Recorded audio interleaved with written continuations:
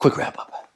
So we started today with the opinion of Rav Sheshes. We had a machlekes of Nachman and Rav Sheshes. What is the halacha of your b'derech chayka? And while you were there, even though you did not have to bring garba bezach, but you lemay said, "Don't do the shechita and zvika for you." Rav Nachman said it worked. Rav Sheshes said it did not work. Rav Nachman yesterday taught us it worked. Medayik in the Mishnah, etc. Rav Sheshes today teaches us it does not work. Why? Because the pasuk says, like Rav Akiva taught us, Tamei is like derech chayka. Just like a Tamei is physically able to do it and he doesn't, so too says Rav Nachman that derech chayka is physically able to do it, but he cannot do it, and therefore that's the reason why it says Rav Nachman, says Rav Sheshes, that you cannot. It's not hurtza if lemaisi if someone check for you and b'derech chayka. Rav Nachman answer, no, don't bring me a right from Rav Akiva, because Rav Akiva holds in Shach and Zarkin al Tamei Shar. It's a concept that's going to come up a few times in today's daf. We continued and we said that the following people had to bring the Pesach Sheni, Zav and Zavaz, Mitzrayim, Mitzrayim, Midas, Bali, Midas, Oyel, Shugaz, Anusim, Tzmedim, etc. So why did the Torah have to say Tamei? Teach us that Lamaisa, you're not allowed to bring it if you're a Tamei. Why did it say B'derech Chayka? Says the Gemara, because Lamaisa, you're going to be put from cars to Derech Chayka. It's not going to be a case of amazing, and if you did it, it's going to work according to the opinion of Rav Nachman.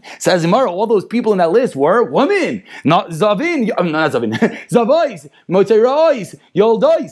A woman can bring a Pesach Sheni, but we learned in a brayso seemingly that we were marble from Ish that a woman cannot bring Pesach Sheni. Says the Gemara fundamental teretz. Rav Yosi held that a woman could yes bring a Pesach Sheni. Rav Yehuda and Rav Shimon held they cannot. It's only a rishos, and therefore that's going to be the answer between the seer and the braysos. We continued with a fundamental three-way machlokes how to view the Pesach Sheni. Rabbi held Pesach Sheni to his own chiyuv. Rav Nassan held Pesach Sheni is tashlumim of the first. Rav Chanani ben Akavia held Pesach Sheni is a way to fix the first, and they all came from one pasuk. First of all, Rabbi Rav Nassan, the practical nafkamina is either a katan that grew up or a ger that got older, a ger that became a Jew. According to Rabbi, you bring Pesach Sheni. According to Rav Nassan, you don't, because why the second is only there if you have the first. They all come from the same pasuk, because the pasuk says, pasuk in Bamidbar Test Yud Gimel, the pasuk says, if you didn't bring the carbon Pesach when you're able to, you get karis. Then the pasuk continues, ki carbon, because you did not bring. I shouldn't say because. Ki, you did not bring the carbon. And then it concludes and says, chata yisa yeshahu. So what does that word ki mean? That is the fundamental machlokes. So here, Rabbi says the word ki means or. So we have two different parts of the pasuk. The first part of the pasuk says the chiv. The second part of the pasuk says the chiv. How do we know the second part of the pasuk talks about karis? We learned it out from a megadef.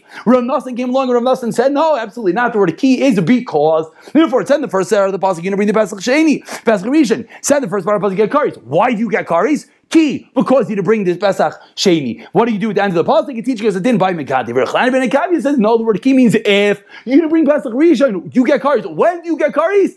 If you did not bring the Pesach Sheni. And then we conclude, and the Gemara does the wrap up, if you were mazed by both, everyone agrees you get chayiv. If you're shaking by both, everyone agrees you're potter. The case the machlek is going to be if you're mazed by the first, Rabbi and Rav Nassan are going to be hold your chayiv. If you're only mazed by the second, only Rabbi will hold your chayiv. Then we continued and we into the next Mishnah when the Mishnah taught us what is called derech chayka meidian lachutz.